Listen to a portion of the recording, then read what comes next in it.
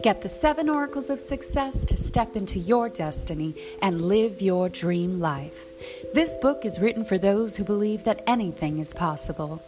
The secret to success is to know that all you can think or imagine for yourself, anything you want to achieve, is already accomplished. You just have to be willing to own your own destiny to become your greatest self.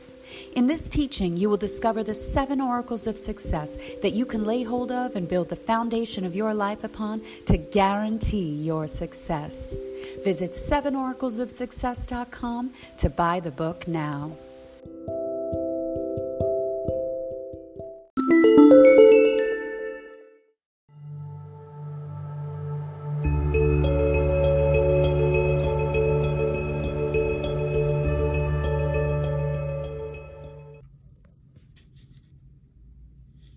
Hello, beloved children of God. We are back with Scripture of the Day, reading Psalm 59,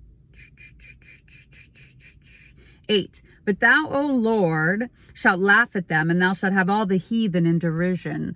That's right. This is God talking about how he laughs at the plans of man, because, you know, they plot and plan evil and wicked things, and people have strategies or cruel, wicked intentions against his children, against you.